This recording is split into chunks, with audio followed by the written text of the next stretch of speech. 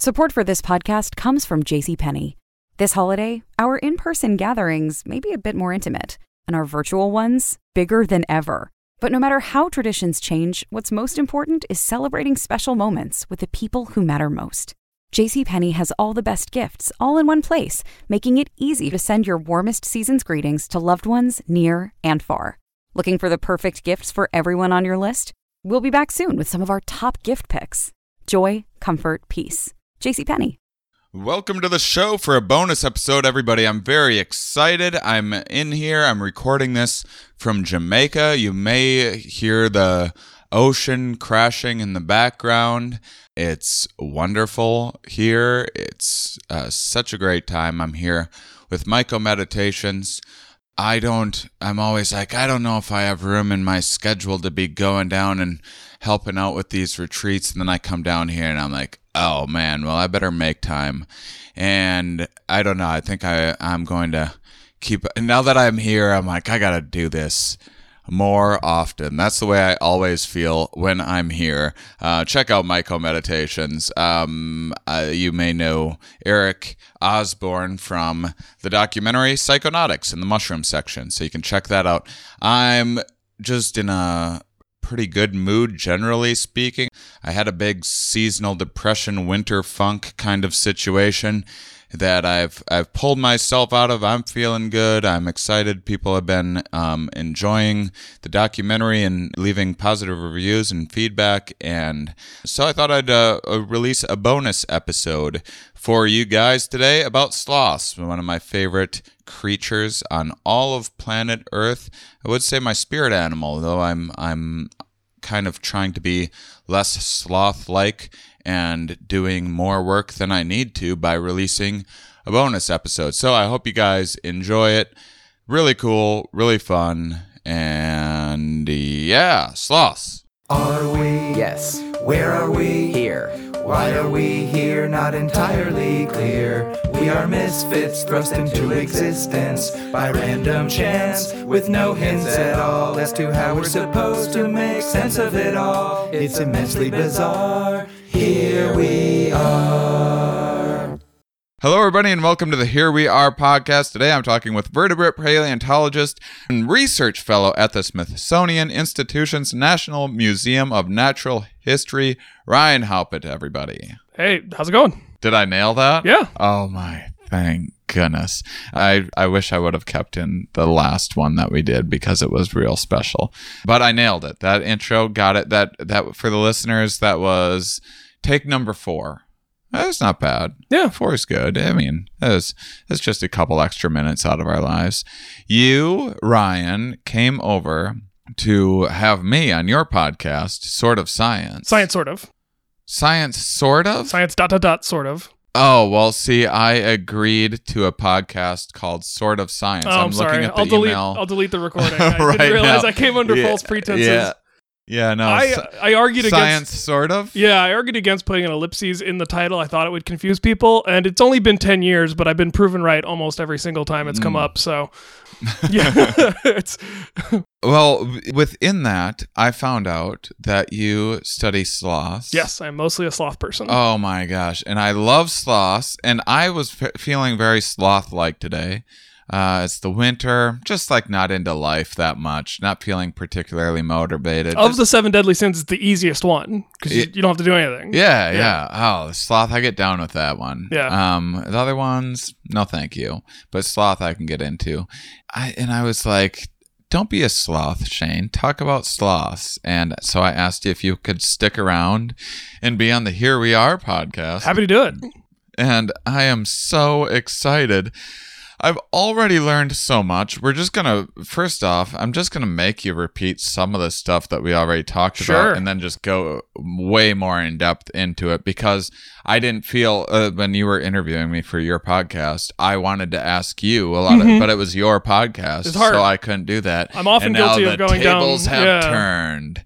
You're guilty of going down the sloth hole too readily. I'm too eager to talk about sloths, which is a very unsloth-like characteristic of So mine. you've had 300 episodes or so, more than that, of your podcast. We actually started the podcast before I had anything to do with sloth research. So I've become a sloth researcher over the history of the show so in real sloths time. just kind of slowly crawled their way into the podcast. I started the show when I was still an undergrad at University of California, Santa Cruz, and then I went to Vanderbilt University to get my master's, and I was working with another paleontologist, Dr. Larissa DeSantis, and she was getting really into this technique that analyzes the microscopic surface texture of teeth.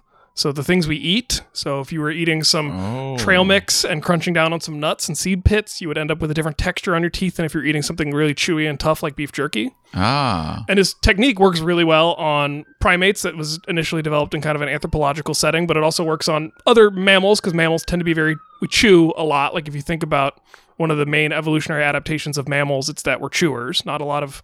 You don't think about like crocodiles chewing, so that's something mammals have. I guess I have never thought about crocodiles chewing. Dinosaurs were pretty good chewers. There were some pretty good chewing dinosaurs, so that was another one of their adaptations. So this is one of the things that you can learn from looking at teeth. Exactly. So paleontologists love teeth, and because they preserve really well in the fossil record, they're really hard. And the problem is, sloths, almost anything you can assume about mammals, it's probably not safe to assume that about sloths. They have hair, and they give their young milk and live birth. Like, that's about where your assumptions can end, and sloths don't have enamel on their teeth like we do.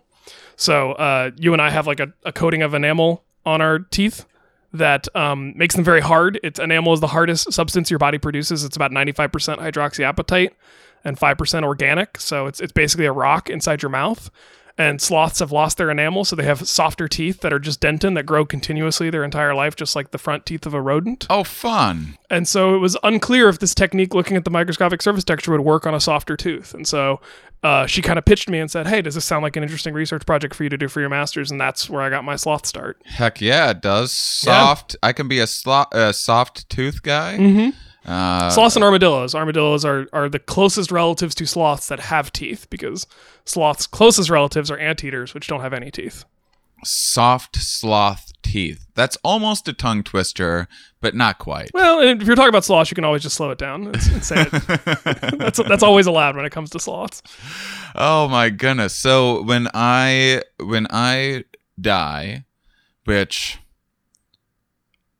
it's not 100% that's going to happen. I mean, it's not looking good for me being immortal. I haven't died yet, but it tends to be a trend. Do you anticipate some sort of cryosleep scenario or conscience transference? So you're going to become a robot brain? I don't think the cryo thing works. I think my understanding that the cells, like when they're frozen, they just rip into pieces. Mm-hmm. And so like, why would you, I mean, so you just have to like be able to reconstruct everything. And so you can just like, I think you could just grind me up, put me in a can, stick me in a freezer, and you'd have the same chances of resurrecting me as you would freezing my body, and that would be cheaper.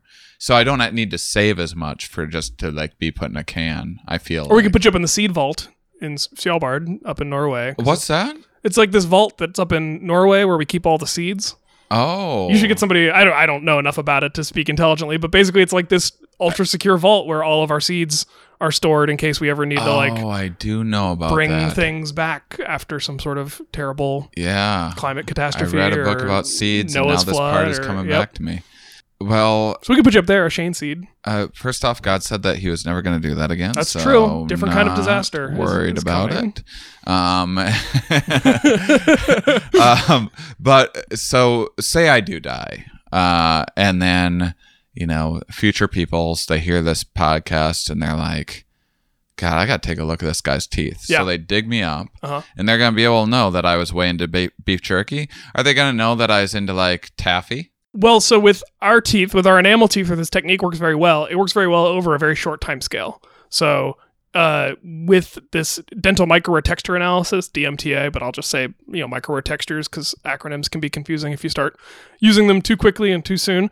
So with these microrotextures, there's a significant Last Supper effect, which is actually what we've called it. So a little bit of religious connotation there, but it seems that the textures form over the last couple of meals of an animal's life. So about 24 to 48 hours. There's some research that's arguing that it's maybe closer to like a week, but it's still what you're eating towards the end of your life. So this, in the same way that people want to like clear their browser history, or your mom will tell you to put on clean underwear because if you die you want to have clean.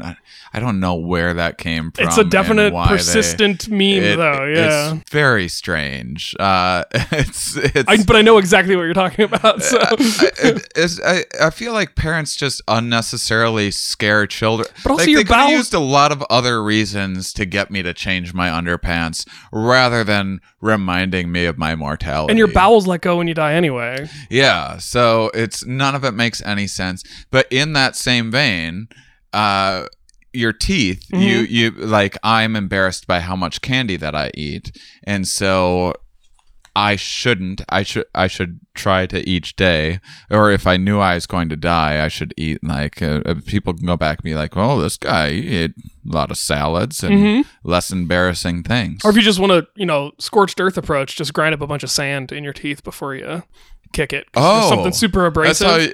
Clear the evidence. Yeah, a guy in my lab did the lab where I did my PhD work. He was also into the microware, but he wanted to see what environmental factors might play a role in the microware story, and so he fed a bunch of sheep grass and sedated them, molded their teeth, because you take a tooth mold to do this analysis, and then got a bunch more hay or grass, soaked it in like corn syrup with sand or silica. I love what scientists do. And then fed the sheep again. They were more than happy to eat, grit covered hay or grass, and then he sedated them, molded their teeth again, and was able to show experimentally that exogenous grit, so just kind of sediment from the environment, can also, if you're pulling it up when you pull up the plant that you're going to eat, can have a big effect. And he was doing that because he was comparing it to a site where there was a volcanic eruption, so there was a lot of naturally occurring silica on the landscape that might have been playing a role in some of the animals that died in that area, and the microware that he was looking at from that fossil site. A site called Ashfall in Nebraska. And so the ashfall was screwing up the fossil record? The ashfall was, he was trying to see if he was getting a true indicator of diet when he looked at the microware of the teeth, or if the ash covering the plants then the animals going ahead and eating the plant anyway, was the silicate ash on the plants playing as big a role as the plants themselves. So, and it looks like it is. So. Oh, science. Yeah, we're always figuring out weird little things. What can't you guys do? So when did you get into sloths? So that I started my master's. So that was sloth teeth was first. Sloth teeth was first. So soft teeth. Let's check this out. We need sloth teeth things. Sloths are the best example. What else has soft teeth? Armadillos, which are closely related to sloths. They're all part of a group called Xenarthrans. Oh my goodness, I didn't know that. So what else is in this group? Sloths, anteaters, and armadillos, and that's it. And they're extinct relatives. So there's like extinct things that you would think looked like a armadillo that was the size of a Volkswagen Beetle. They're not technically armadillos, but they're in that same group of, it's called Cingulata. And then tons and tons of different kinds of sloths. So the biggest sloths ever were about the size of an elephant, but bipedal. So instead of on all fours like a modern elephant, they would be up on their hind legs. Oh, crazy. Megatherium and Eremotherium are the two biggest sloths we found from the Eremotherium was more in North America and Megatherium was more in South America. And we're talking about maybe like 15, 16 feet tall on their hind legs with a giant kind of tripod tail. And, wow. Probably filling sort of the giraffe ecomorph, feeding from the tops of tall trees. Yeah. Were giant sloths equally chill, or were they scary? That's up for debate. There was a paper that came out in the mid-90s. I mean, if you saw one, we're going to get a time machine. I think if you at first glance, when you see a sloth, you're going to be concerned. Okay, so I've thought about this a lot. I have no evidence for this hypothesis. I'm not going to call it a theory, because theory makes it sound like a more well-founded idea than it is. But I have often wondered if the Paleo Indians coming across the Bering Land Bridge into North America when I was a kid growing up, I was super into like cryptozoology and Loch Ness Monster and UFOs and all that kind of stuff. And so Bigfoot is a big part of that, right? Sure. And so a lot of times people will explain Bigfoot that it's like a bear because, American black bears can walk on their hind legs. And if you look at the actual reported sightings of Bigfoot, the range distribution overlap matches up very well with black bears. But I'm thinking about the Paleo-Indians coming from Eurasia, and there are bears in Eurasia, so if they see a bear, they're going to know what that is. But if they saw a ground sloth, they would never have seen anything like that. Ground sloths are completely unique to the Americas. There's nothing like that. They never made it across the land bridge in the other direction, so they never made it to Eurasia. So they were South America, North America, and the Caribbean, and that's it. And that's the only places that have ever had sloths. And so I've often wondered that if you were a Paleo-Indian coming across this land bridge and you saw this shaggy beast on 2 legs in the forest, maybe that's where some of the Sasquatch myth and lore. It would look just like Bigfoot, and it would have a big foot. It would have a big foot. Huh. And it would be novel, like unlike the bear, which I feel like they would have seen as a more normal, typical animal. So, I don't know, just a thought that I had. That is... Because we also wonderful. have ground sloth fossils that are about the size of a small grizzly bear from the Yukon Territory and Alaska, and so they would have encountered them pretty quickly. Do we know how long people have been spreading around the Bigfoot talk? No, I don't. I haven't actually looked in. It's sort of the sort of thing I haven't looked into because I don't want to be wrong immediately. But I do know there's not a lot of ground sloth cave art. They're they're surprisingly absent from most Paleolithic cave art with the bison hunts and the dire wolves and all that stuff. They're just, for whatever reason, the ground sloths weren't on the radar. And sort of the evolutionary psychology thinking is maybe it just wasn't impressive for the young men to go out and claim to have killed this slow-moving, dumb animal. Not that, dumb, subjective term, but... anyone can kill a sloth. But if you're asking, were the ground sloths as slow or mild-mannered as the modern sloths... modern sloths are less cute and cuddly than I think popular culture believes, and the ground sloths were probably a little bit more active. I think part of why tree sloths seem very lethargic and slow is that they're very metabolically limited, and they also have adopted this suspensory posture where they hang from the branches of trees, and that's a very energetically not taxing thing to do. You just hang there and chill. Their relaxed mode for their hand is to be clasping, so they're actually relaxed when they're hanging off of something. And ground sloths wouldn't have been able to do that because they, as far as we know, we don't have any record of the transition from ground sloth to tree sloth. So that's completely missing in the fossil record. We have these giant elephant-sized animals, and then the smallest ground sloths were maybe the size of a medium-sized or large dog, and then they go extinct about 10,000 years ago. Much more recently in the Caribbean, actually, the ground sloths of the Caribbean survived until 4,000 years ago. So, the Great Pyramids were built by then, which is crazy to think about. A world with ground sloths that already has pyramids.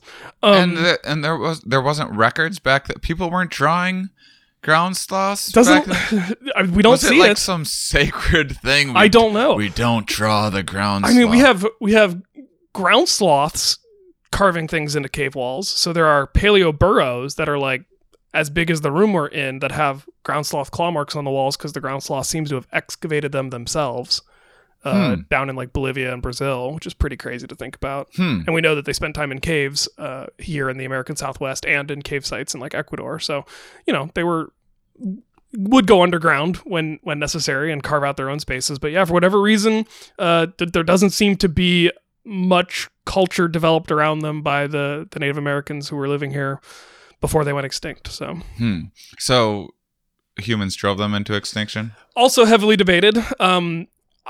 I have found in my experience as a paleontologist that the late Pleistocene extinction, which happened about 10,000 years ago at the end of the last ice age, is something that is so hotly debated that people actually do get upset about it. And so the most famous hypothesis... I like people getting worked up about sloths. And it's all the other things that went extinct too, right? So it was, the mammoths and mastodons and woolly rhinos and all those things. And it's a very interesting extinction because it's very size biased. So it's only the largest animals that went extinct. Most of the smaller animals seem to make it through. And so that seemed to suggest at one point that maybe humans were the main drivers of the extinction, because if we were hunting them, we were going to be hunting the larger animals for more food, not the smaller animals. So that's called the overkill hypothesis. Mm-hmm.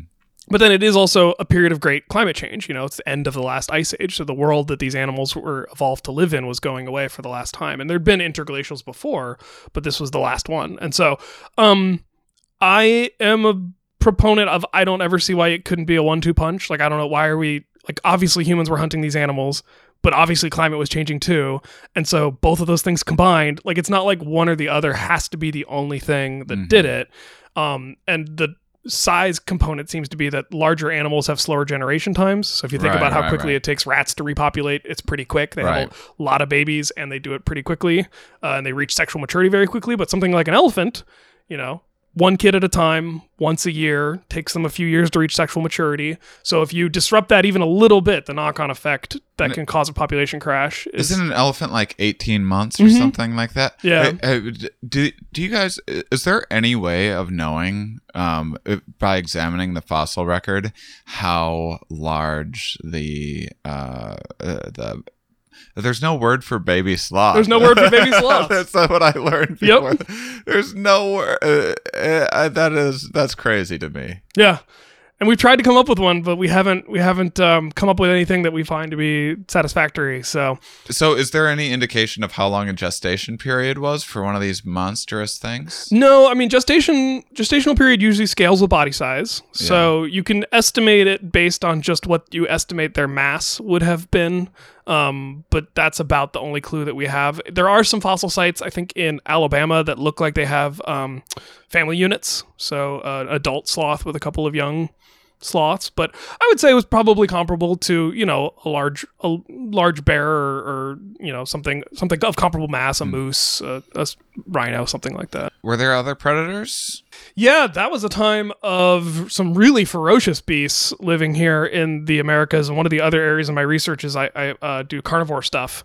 So we had dire wolves, which are a wolf that was about 50% bigger than modern wolves. So not quite the things you see on Game of Thrones. Those are a little too big, and they're proportioned just like a wolf. They're not proportioned like a true dire wolf. But we think dire wolves, based on some of this microware texture data or microware data in general, were just more bone crunching. So maybe that was why they're a little more heavier and robust, because they were eating more bone, like a hyena almost, compared to normal, or not normal wolves, but to the gray wolf we have today. We had this saber-toothed cats, which is a type of animal that doesn't exist anymore, which is kind of cool. Like, it's this style of being a cat that was really successful for a long time. It's like a cat with these two daggers coming out of their mouth and like gorilla arms. Like, if you ever look at the arms and shoulders of a saber-toothed cat, they look like they're almost, they like just these linebackers for cats. Just, you can imagine them tackling things like ground sloths to the ground. And they were like the top predator around that. Yeah, they were. I mean, most cats are apex predators. So usually cats are the top of the food chain. That's one of the things cats are best at. But there was also a American cheetah, Myriasinonyx. I think, Myriasinonyx was the genus name for that one. And it's closely related to modern day mountain lions and was about 50% bigger than an African cheetah. And we think that they were probably also, running, sprinting cats, much like modern cheetahs. So there's the animal, the pronghorn, out in the American West, which is sometimes called the pronghorn antelope. It's not actually an antelope. It's an antilocaprid. It's more closely related to things like giraffes, but it's the fastest land animal in North America. It can run at about 60 miles an hour. And it's unclear why it evolved to run that fast. And so it could be that there was this cheetah-like animal that was running them down in the past that doesn't exist anymore, and they're over-evolved, they're over-specialized for an environment that isn't actually present anymore, which is kind of crazy. There was a short-faced cave bear, which is debated whether or not it was a carnivore or more of an omnivore. And then the American lion, Panthera atrox, which was this giant cat, much bigger than a modern lion or even a Siberian tiger, which is the largest cat out there today. So, potentially coming in at like 1,000 pounds for a cat. So not something you would want to mess with. Probably not pack hunters, we don't think, like modern lions, but that's also something that's really hard to test in the fossil record. How can you tell cooperative social behavior, which is something I think about with my research. So Support for this podcast comes from Wild Turkey Kentucky Straight Bourbon Whiskey. Let's tune in to their one-on-one with Jamal, a real bartender from Old Fourth Ward in Atlanta. I really get into the backstory of whatever I'm pouring, out of respect. There are literally years of experience behind these bottles. Wild Turkey, same recipe since 1942. If you want a true classic, this is what you want to order. Wild Turkey. Wild Turkey Distilling Company, Lawrenceburg, Kentucky. Copyright 2020, Campari American, New York, New York. Never compromise, drink responsibly. Support for this podcast comes from Microsoft Teams. Now, there are more ways to be a team with Microsoft Teams. Bring everyone together in one space with a new virtual room. Collaborate live, drawing, sharing, and building ideas with everyone on the same page. And make sure more of your team is seen and heard with up to 49 people on screen at once. Learn more about all the newest Teams features at Microsoft.com/Teams. So you said that sloths are actually not as cute and cuddly as the media. They're definitely has cute. portrayed them. How, empirically speaking, scientifically, how cute are sloths? That's actually? a good question. On the very rigorous scale of scientific cuteness, I would say on the scientific scale of cuteness, they do have like a perma-smile, right? They always kind of look like they're smiling, which is very cute. They're kind of gangly and they kind of act like klutzes when they're not up in their normal environment of the tree. So most of the human interactions you're going to have they're going to seem kind of clumsy, and we think of clumsy things as kind of cute. Yeah, I feel like I'm a sloth as my spirit animal. Yeah, they have and sloth is not my spirit animal, which is interesting that I've like fallen into researching them so much. But I often say that they're basically Muppets that kind of came to life, and so that's where I rank them on the cuteness scale. They're like a Muppet you like. Yeah, but they're still wild animals. They're not domesticated, and they're not social animals. So like something like a dog, a dog wants to be part of a pack, right? That's like their mode. They're really excited to have a unit that they can identify with and run around with and play and be social. And sloths are not that. And so I think humans, sloths seem very easy to love and to cuddle because they're natural climbers. And so if you are the only thing around to climb, they will climb onto you because you're there. It doesn't mean that they're affectionate towards you. It just means that you're the only thing around, and they're not naturally aggressive. Like their mode of getting out of bad situations is to kind of just shut down and go numb and try to like not be seen by not moving. But they will be aggressive if they've got no other option. And so I've seen sloths go in for a bite, and the two-toed sloths in particular have some pretty nasty teeth at the front of their mouth. They're not quite canines like you would see in a dog or a cat, but they're similarly shaped, and they could definitely do some damage. And I've gotten scratched and I've gotten shirts ripped and things like that from sloths, not even necessarily trying to be aggressive, but just trying to climb or get away from me when I'm working with a live one. And I don't blame them for it, and they're stronger than you would think. I mean, they could easily break a finger if they got a hold of you at a bad angle. So, and I just, in general, because I love animals, and that was one of the reasons I wanted to become a paleontologist and a person who works with animals in the first place. I am a very strong and tireless advocate for just like let wild animals be wild animals, and like don't try to have an interaction with an animal that doesn't want it. I get sent videos all the time of people helping sloths, cross the road, and that's a big problem for sloths in the developing world because as Central and South America becomes more industrialized and more developed, there are going to be more roads, and roads are very difficult for sloths. But in general, I often try to caution people against over anthropomorphizing or over coddling wild animals when it's not necessary. Can we make like little sloth bridges or something? Yeah, that's so I work. You gave me an idea for another thing to plug at the end of the show, but one of the organizations I work with is the Sloth Conservation Foundation, founded by a good friend of mine and collaborator on some research, Rebecca Cliff. And that is something that is one of their missions. Is they want to increase forest connectivity, especially above in the canopy zone, where more than just sloths, you think about like all the different monkeys that live down there too, would benefit from having a way to cross human areas like roads without ever actually having to interact with humans. So, and it's also true for, development of farms. You want to give these animals a way to cross through farms that may be monocultures that aren't suitable trees for sloths to cross through. So there's a lot of thought about how do we make the forest a connected place for these animals to keep moving around and maintain a more normal range or habitat for what they're used to. So my mind has... I feel like I'm giving you very long and like rambling answers. Oh, for no, these. no. That's encouraged. I makes my job a whole lot easier. Okay. Ramble away. But I have to admit, my mind has been in a little bit of a gutter ever since you mentioned sloth poop. It came up in the podcast we did. You talked about biologists being interested in poop, and I was like, what's interesting about poop? Because we've never really talked about excrement on the Here We Are podcast before. I never really even thought to. I try to think about it as little as possible. According to a book I read, everybody does it. So yeah, it's true. But sloth poop is fascinating. Yeah. It's, So sloths are interesting as vertebrates because they're, I'll use a technical term and then explain what it means. They're exclusively arboreal folivores, which means that they live in trees and they eat leaves. So arboreal for living in trees, folivore meaning eater of leaves or eater of foliage, which is kind of a rare thing for a mammal, especially a small-bodied mammal. So there's much as gestation time increases with body mass, your ability to effectively digest poor nutrient quality food increases with body mass, which is one of the reasons that like a large-bodied horse can get away with eating grass, but like something like a mouse or a squirrel needs to eat like nuts and berries, higher energy food. And it has to do with retention time in the body. And so the longer you can keep something in your gut and kind of let it ferment and break down, especially plant matter, the more nutrients you're going to be able to extract, and the larger bodied you are, the more space you have available to do that.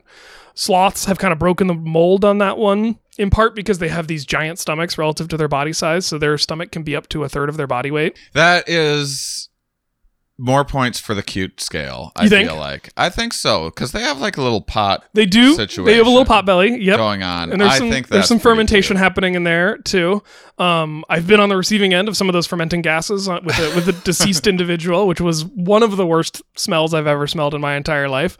I mean, imagine a sloth with a six-pack, automatically less cute. Well, but they're covered in so much hair anyway. Okay. You wouldn't see it. And that's also something that's kind of weird about them, is that like there's this animal that lives in the tropics and they're covered in just an insane amount of hair. Mm-hmm. But it's because they have almost no subcutaneous body fat. Mm-hmm. So they're incredibly lean. I think that's one of the other reasons they're not considered like good eaten, because they're just, you're never going to get a well-marbled sloth steak. And instead of having extra calories stored as fat cells, they just keep their stomach, which is again up to a third of their body weight, continuously full. So a sloth, you can think of a sloth as an animal that is living inside an all-you-can-eat buffet, but all the food available is kind of crappy.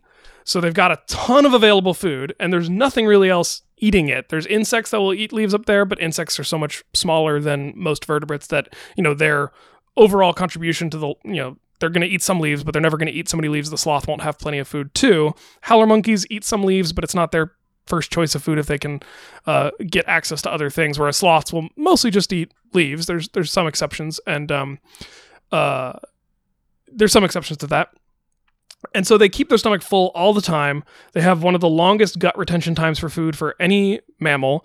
About 300 hours has been shown experimentally. You feed an animal a tracer, and then you can test for that tracer in the excrement. And so you can test to see when 100% of that tracer has been passed through. Is the tracer just corn? I think it's usually a dye of some kind. The problem with sloths is they're such picky eaters. Like because not only are they exclusive folivores, three-toed sloths in particular only have about 4 or 5 species of leaves that they'll eat from.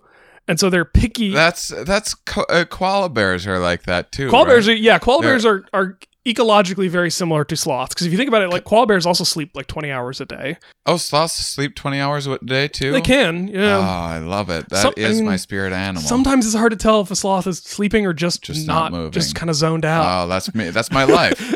And, that describes me very well. Which is so funny because one of the women I work with the Sloth Sanctuary of Costa Rica down in Costa Rica for the live animal stuff that I do, the fossil stuff. I'm mostly focused on North America right now. I'd love to do some South American fossil work. And one of the women who works as a volunteer and a longtime friend of the facility down there is a dolphin trainer by day. That's her job. And so I got to go visit her at her aquarium with the dolphins. Yeah. And she was talking about how like sloths are her spirit animal, and she really gets the sloth, and she really gets that whole idea of like kind of zen, just zoned out and chill all the time, only move if you absolutely have to, and if you're going to move, make it the most efficient movement possible. Whereas the dolphins are like, I mean, they're like the CrossFit.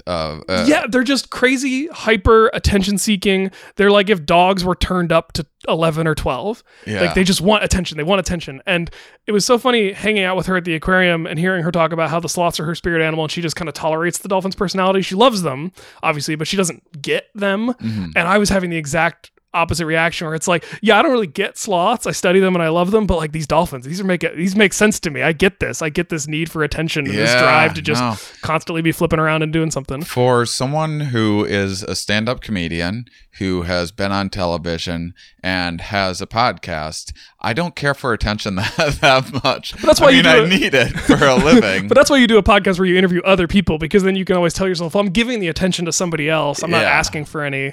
I definitely feel that when I do interviews.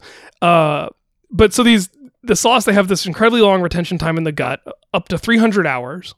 The next longest mammal that's been tested that I'm aware of are manatees, which keep the food in their stomach, which are also incredibly strange mammals, and have some very odd similarities to sloths. Like what? Manatees and sloths are the only two mammals that have a different number of cervical vertebrae than the normal. I think the normal mammalian configuration is like, I'm gonna get my postcranial anatomy wrong here, but oh boy, don't do that. I'm not gonna even say a number. We're gonna have a lot of listeners calling you. All mammals have the same number of cervical vertebrae except for sloths and manatees. Cervical vertebrae? Yeah, like the neck. Yeah. Okay. Yeah. They have the same number. All mammals, like even giraffes. Like we and giraffes, every mammal except for sloths and manatees have 7 cervical vertebrae, which are the vertebrae of the neck. And I think manatee have a reduced number and sloths have more. So that's one of the reasons you'll hear about sloths being able to like turn their head around like owls can almost. And part of, I mentioned that sloths are part of this group that includes anteaters and armadillos. And the name for that group is Xenarthra. They used to be called edentata because of the weird teeth stuff we were talking about earlier. Edentata means without teeth. But anteaters are the only member of that group that actually don't have teeth. Armadillos and sloths actually do have teeth. The giant armadillo, the largest living species of Armadillo periodontis maximus, has the most teeth of any mammal, which is kind of weird. But we changed the name in the taxonomy to Xenarthra, which means strangely jointed or oddly jointed, and it has to do with how their vertebral column articulates or fits together, like the Lego pieces. And it may not make a lot of sense when you're thinking about anteaters or sloths, but when you think about armadillos, like they can roll up into a ball. There must be something going on that's weird with their spine, and so sloths have some of that too, which explains sort of their neck. And that's how they got grouped together, because you asked me, an armadillo and a sloth, I would never have grouped them in the same category. It is strange. You can start to see some of the similarities. There's a group of ground sloths that had dermal scutes, which are bones embedded in their skin. So that's kind of an armadillo-like thing to have fun. Armor, armored. Armadillos are famous for having essentially very hardened, bones on the outside of their body as armor protection, and some sloths were armored similarly too.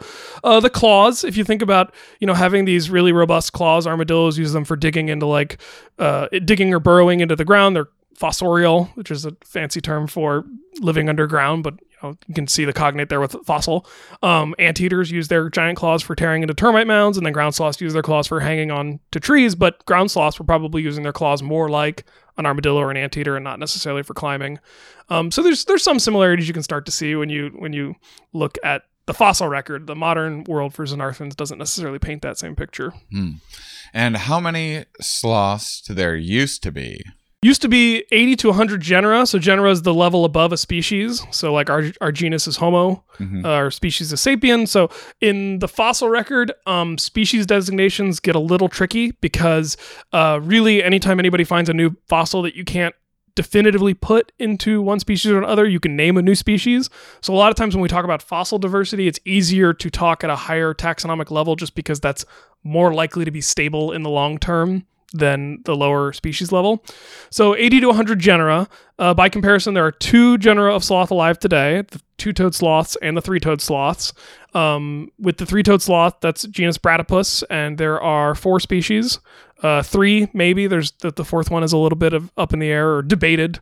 And then with two-toed sloths, there are 2 species, and that's genus Calepus. And as I mentioned a little bit, the range of ground sloths used to go all the way from Canada, the Yukon Territory, Alaska, all throughout the Caribbean, all throughout North America, from coast to coast. We have ground sloths coming out of the La Brea tar pits, and the first ground sloth fossil ever described was found just a few hours from here in what is now West Virginia, what was Virginia at the time, as well as Florida and the Caribbean and Central America and South America, all the way down into like Patagonia. So just a really crazy range for these animals back in the day.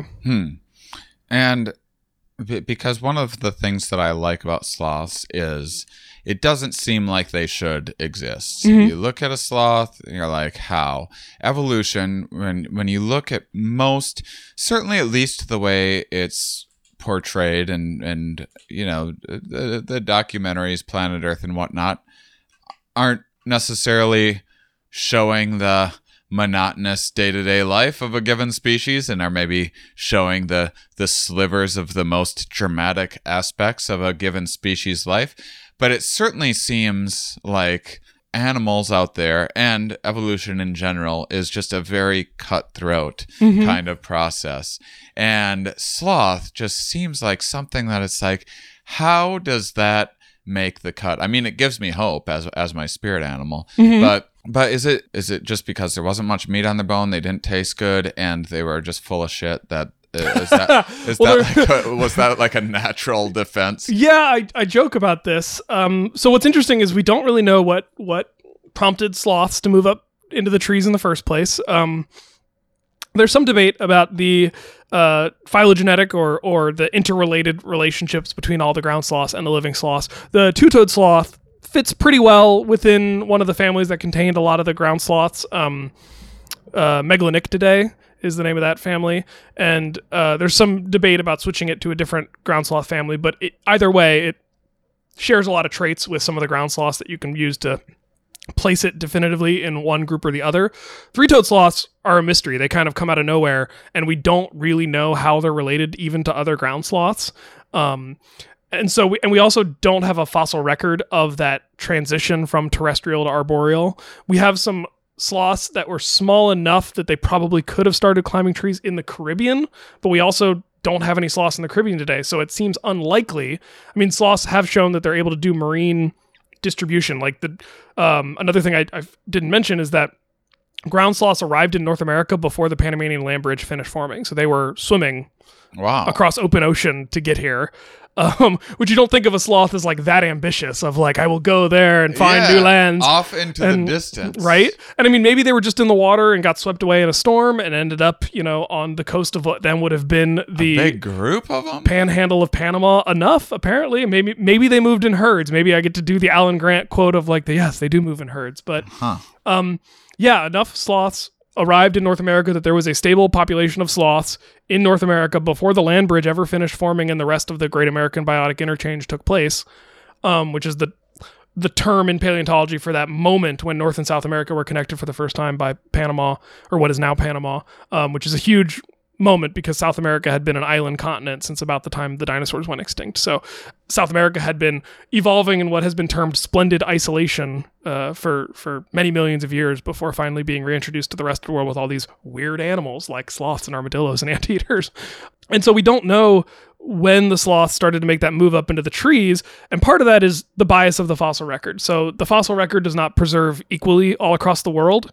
When you think about places where fossils come from, you often think of dry and arid environments, and that's because those environments typically don't have a lot of trees or plants in the way of just getting the rocks exposed, but also like water tends to erode things much more quickly than wind, and plants like root systems tend to break down anything that's in the ground. So plants themselves will also destroy fossils by turning them into soil. And so the tropics tend to be a tough place to do paleontology. So if this evolutionary process by which ground sloths became tree sloths or some offshoot of them evolved into tree sloths, it's possible that we're just missing that story because the fossil record of the tropics isn't quite as robust as some of the higher latitude places available in North and South America. Hey everybody, it's Elaine Welteroth, and I'm hosting a new podcast called Built to Last. by American Express, where we will dive deep into the stories, history, and continued legacy of small businesses that shape American culture. Our debut season will focus on Black-owned small businesses that need our support now more than ever. In each episode, we feature the story of a Black business trailblazer that has inspired a modern Black-owned business. First up is Pinky Cole of Atlanta's food truck turned restaurant, Slutty Vegan. We'll also chat with Hanifa Mwemba, the cutting-edge designer behind the Hanifa 3D digital fashion show. Plus, we'll check in with Issa Rae, our modern-day Renaissance woman. We hope that it encourages all of our listeners to support these businesses as well as the Black-owned businesses in your own communities. Tune in for these amazing stories and others on Spotify, Apple, YouTube, or wherever you get your favorite podcasts. It's JCPenney here, back with some great gift ideas for everyone on your list. And they're all available now at your local JCPenney or online. Need gifts for her? Check out our selection of diamond jewelry that's sure to put a sparkle in her eye. Or help her cozy up at home with pajama separates and super soft slippers. For him, try JCPenney's grooming products like shave sets and trimmers. Or complement his style with smart flannels and jeans from brands like Arizona, Levi's, and more. Also, stop by Sephora inside JCPenney to find top fragrances for both him and her. For the kids, shop this year's must-have toys and games for all ages. Or bring smiles to all with matching sleepwear sets for the whole family. And for everyone else on your list, share some warmth with a heated blanket, an ultra-cozy scarf, or let them decide with a gift card. There are so many ways to share the joy this holiday season, and so many ways to shop JCPenney. Visit a store near you, pick up curbside, or go to jcp.com. Joy, comfort, peace. JCPenney. It's called a taphonomic bias. It's a whole own field of paleontology, which is just the science of how does the fossil record get preserved and what biases are present when you're preserving things, which is kind of cool. That is cool. Yeah. It's what you trying to go back in time and create these stories of what happened is. So yeah, and we were talking about coming up with narratives, and you were also asking me if the ground sloths would have been as cute and cuddly as the tree sloths. And I have some colleagues that argue that the ground sloths would have been significantly more active than tree sloths, like probably as active as any other animal out in the environment. I think they were probably on the slow side, even for terrestrial animals, but there's this one paper that I was going to bring up a bit ago, but I'll come back to now, called Megatherium the Stabber. And it's this idea that not only were ground sloths active and sometimes a little bit mean, but maybe they were actively predatory. And because there's kind of this lack, there's sites in South America that have a lot of sloths and a lot of other, and multiple kinds of sloths and a lot of large-bodied herbivores and not a ton of carnivores. And that doesn't seem like the most sustainable environment because you need something to thin the herd. Like we see that here in North America all the time. You know, you have to have deer calls because we've killed all the wolves and mountain lions, and so there's nothing eating the deer, so deer overpopulate and you got to go take them out. And so it looks like that's what's going on in the fossil sites. So this one paleontologist proposed an idea that maybe the largest sloth living in that environment, the Megatherium, this elephant-sized animal, was actually a pretty active predator, or at least a scavenger, and would have been going up to these Volkswagen Beetle-sized glyptodonts, which looked like armadillos, and just like flipping them with its claws and scooping out the insides like a Red Bull of soup or something.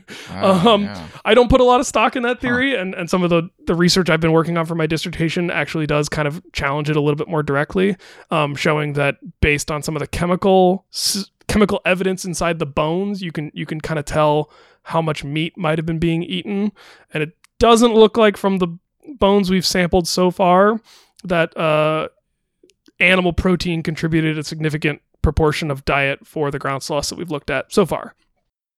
Shoot, armadillo soup does sound appetizing.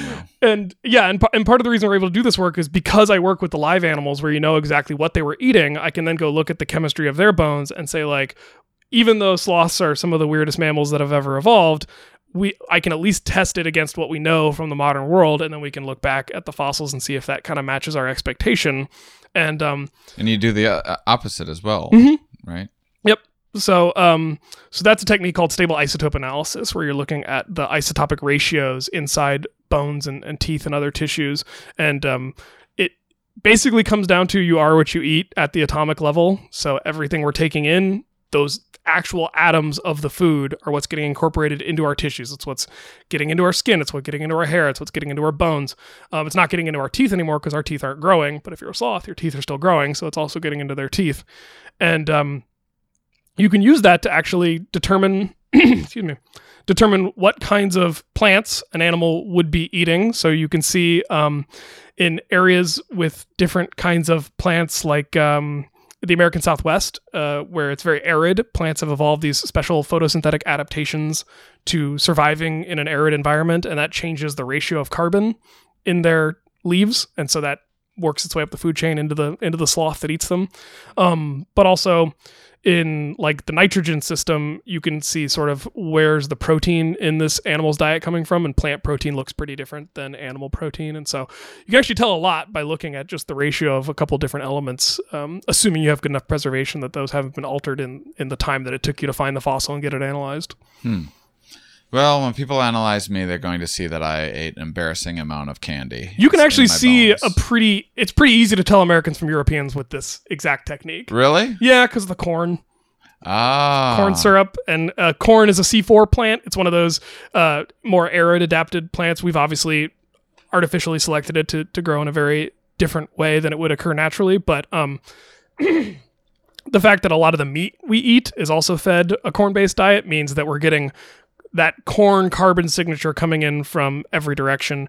And you can actually use it to test, like, you can see how much corn syrup Budweiser's putting in their beer, because beer and a lot of other products like that shouldn't have any of this C4 signal. And so if you start seeing C4 in beer and tequila and whiskey, I guess whiskey, if it's corn whiskey, it should have all that. But yeah, you can actually use it. There's a lot of fun little applications where you can kind of test your expectations versus reality with the isotopes don't lie. See if they're sneaking the corn in there or not. Oh man, learning so much. Well, I got to start wrapping up a little bit here because I need to get back to my splendid isolation before my show tonight. Sounds like an album name.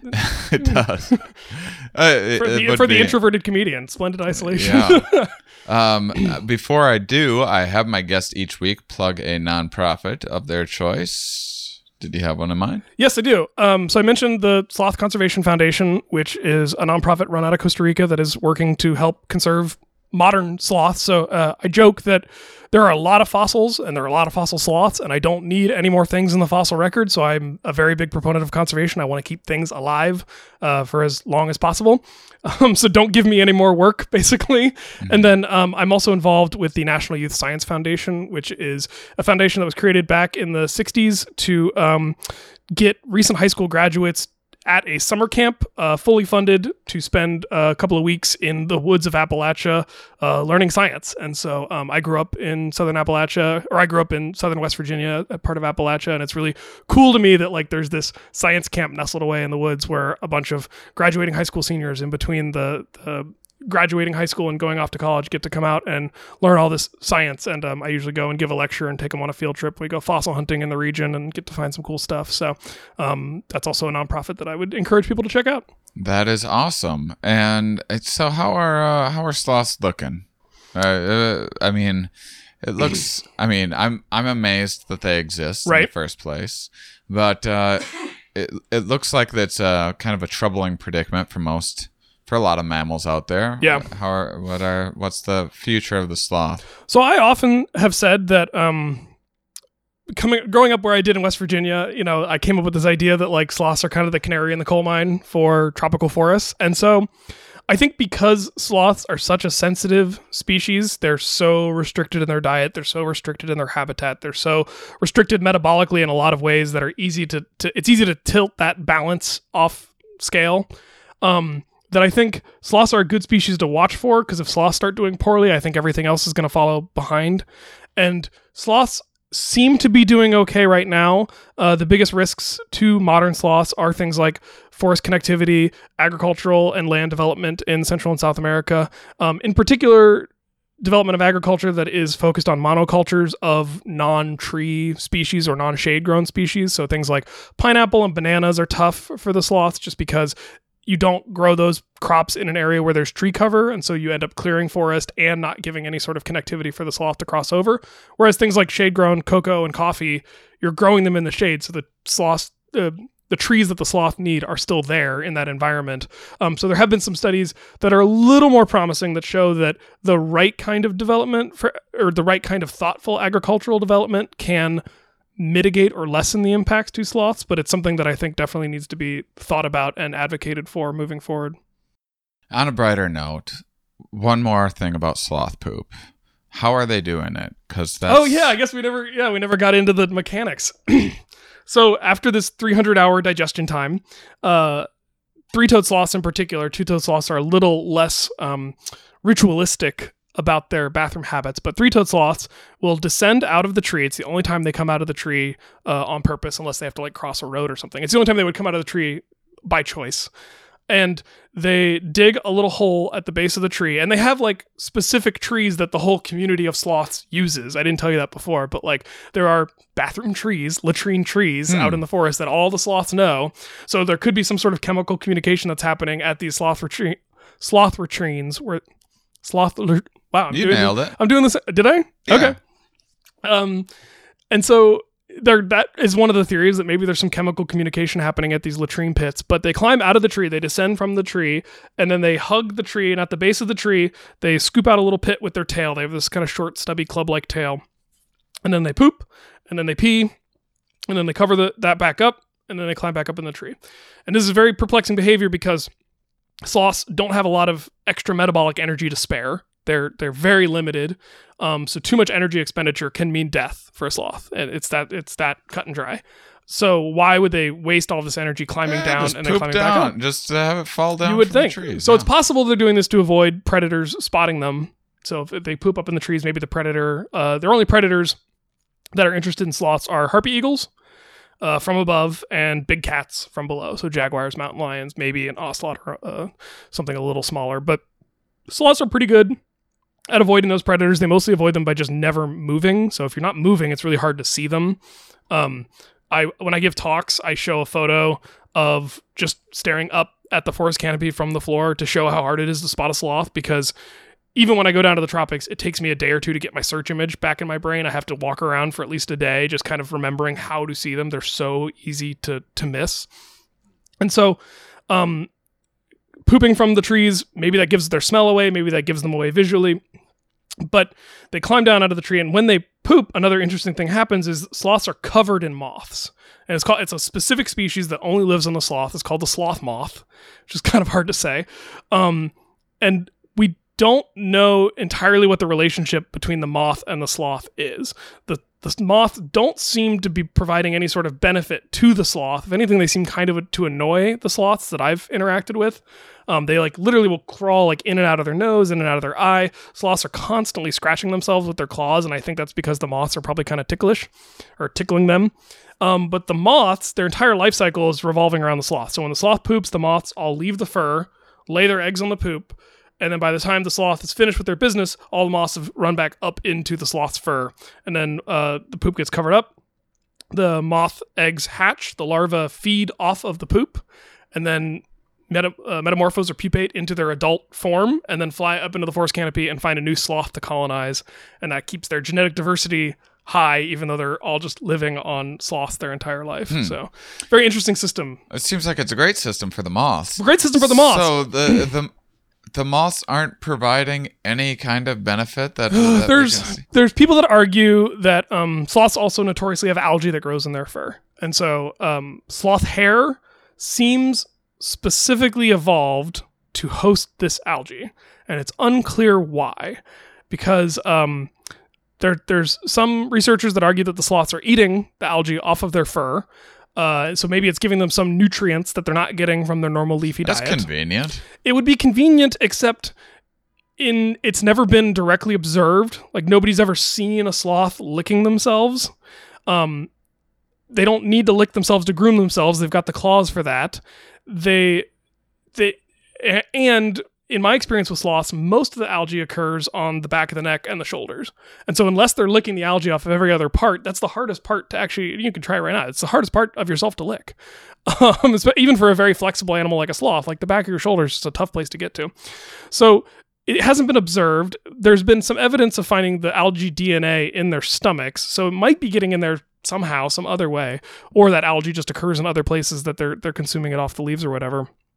So it's thought that maybe the moths living in their fur are like pooping in the fur and fertilizing the algae with their nitrogenous excrement. The moths aren't eating the algae because the adult stage of the moth doesn't have mouth parts. They only eat as larvae, and then when they metamorphose or pupate into adults, they're just doing that to reproduce and then die. Some people argue that it's camouflage. It gives them this green tint up in the trees, but it doesn't cover the entire body, and it tends to be much more pronounced during the wet season than the dry season. So like camouflage that only works half the year, maybe not that great. And even sloths that aren't covered in algae, like they're still incredibly hard to spot. It's just this brown lump, and like they're high up in the trees. They're in places where there are termite mounds, arboreal termite mounds, the same size as the sloth. So it's very easy to mistake them for a brown termite mound if they're brown colored. So there's a lot of mysteries, a lot of open questions about sloths, and that's one of the reasons that to sort of wrap up. One of the reasons I keep studying them is because I was asked this question when I started my master's nearly 10 years ago of, hey, can you figure out this one thing about sloths? Can you figure out, are their softer teeth still worth using this technique on? And I came up with what I thought was a reasonable answer to that question. And it's that they're okay. It's not as good as the enamel teeth, but there's some information being recorded there. But in doing that project, I found that I ended up with 3 or 4 new questions about sloths that nobody else had answered yet. And them being so difficult to study means that there's a lot of basic knowledge that we still haven't quite figured out, just because it's really tricky to figure it out on an animal that is as difficult to work with as sloths. And I find that really exciting. And I find that every time I work on a sloth project, I walk away, even if I get the answer to that one question, I walk away with more questions. And so the questions keep multiplying, and I keep wanting to learn new things about these animals. And so I keep pushing myself to continue on and learn more things about the sloths and discover as much as we can. So it's just the fractal-like nature of sloths. It's just sloths the whole way down. I think that's true for most types of science, but for my life, that path has been the slothy path. So yeah. That's wonderful. Yeah. Well, thank you so much for joining me, Ryan Halpert. Haupt. Yes, perfect. All right. I'm the worst with names, and I've never met a Haupt before. I'm here. The most common thing I hear is that people have never met a paleontologist before. Oh, no, I have. I imagine you would have. But yeah, so I'm happy to be Not too many, actually. So I think you're like the 3rd on the podcast, and first Sloth Talk. So. I mean, you're the only the 2nd or 3rd comedian we've had on our podcast. All right. I think this is a good exchange that we've got going on right now. Absolutely. Well, thank you so much for joining me. Thank you so much for having me. And thank you, listeners, for being such wonderful, curious people. We'll talk with you next week.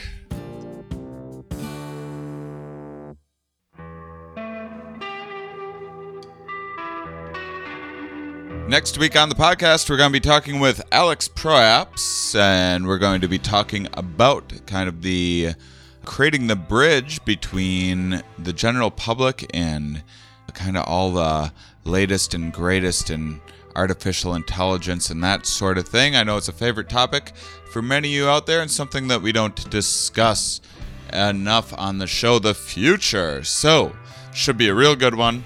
I also want to say, I've kind of been...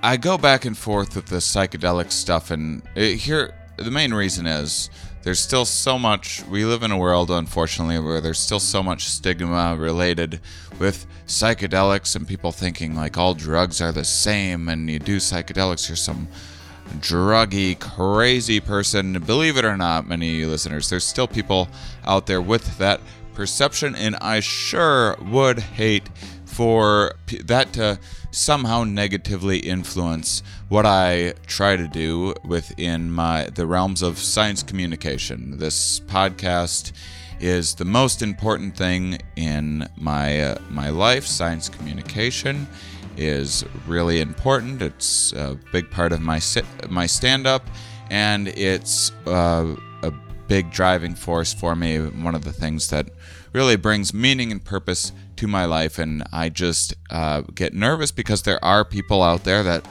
sometimes they're like, well, I was going to come out to this stand-up science show, but I was worried it was going to be all about drugs because I've heard this Shane Moss guy talk about drugs on other people's podcasts, and it's really disheartening. And so I've I go back and forth and often put these things on the back burner. And then, I have my guests on this podcast that are good enough to come on, and they're sharing this with their friends. And you don't want people thinking like, oh, is this, what kind of a strange cult? I don't know what weird perceptions people have about psychedelics, because I'm, so far detached from that, and as someone that's seen all the good that they do. But the point is, it's really factored into, I don't know how much more I can do with, say, this Myco meditations. And here I am in Jamaica, once again, back again, seeing people improving their lives, being helped by these things, all while getting to spend a bunch of wonderful time at the beach and just feeling better about myself and more confident and exercising. And every time when I'm not in Jamaica, I'm like, that's probably, the upcoming one, that's going to be my last one. And then that's it. I got to focus on stand-up science. I got all these other things going on. I don't have time to be going and helping out and spending 2 weekends in Jamaica to help 15 people through these experiences. But then I come here and it's different. It's all different muscles. It's all different kind of social connections that I'm making. And man, it's wonderful. And then there's other considerations too, because I was at first trying to do Here We Are retreats, and then there wasn't as much interest from listeners in terms of, there's been a lot of people that have heard the show and have come to these retreats, but in terms of getting enough people that are not only interested but available on the specific week that I'm here has been a little bit challenging. And we had some retreats that were like half my listeners and half just open to the general public.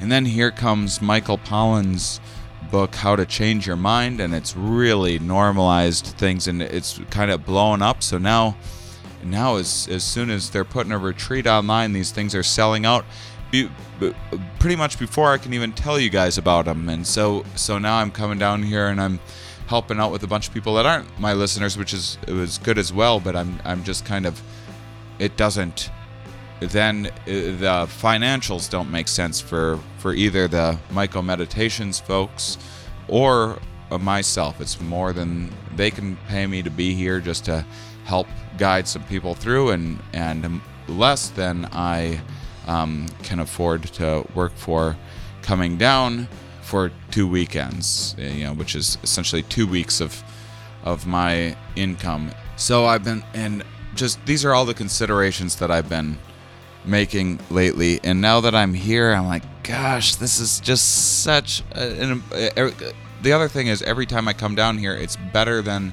they keep on working, even though they're selling out every one of these retreats.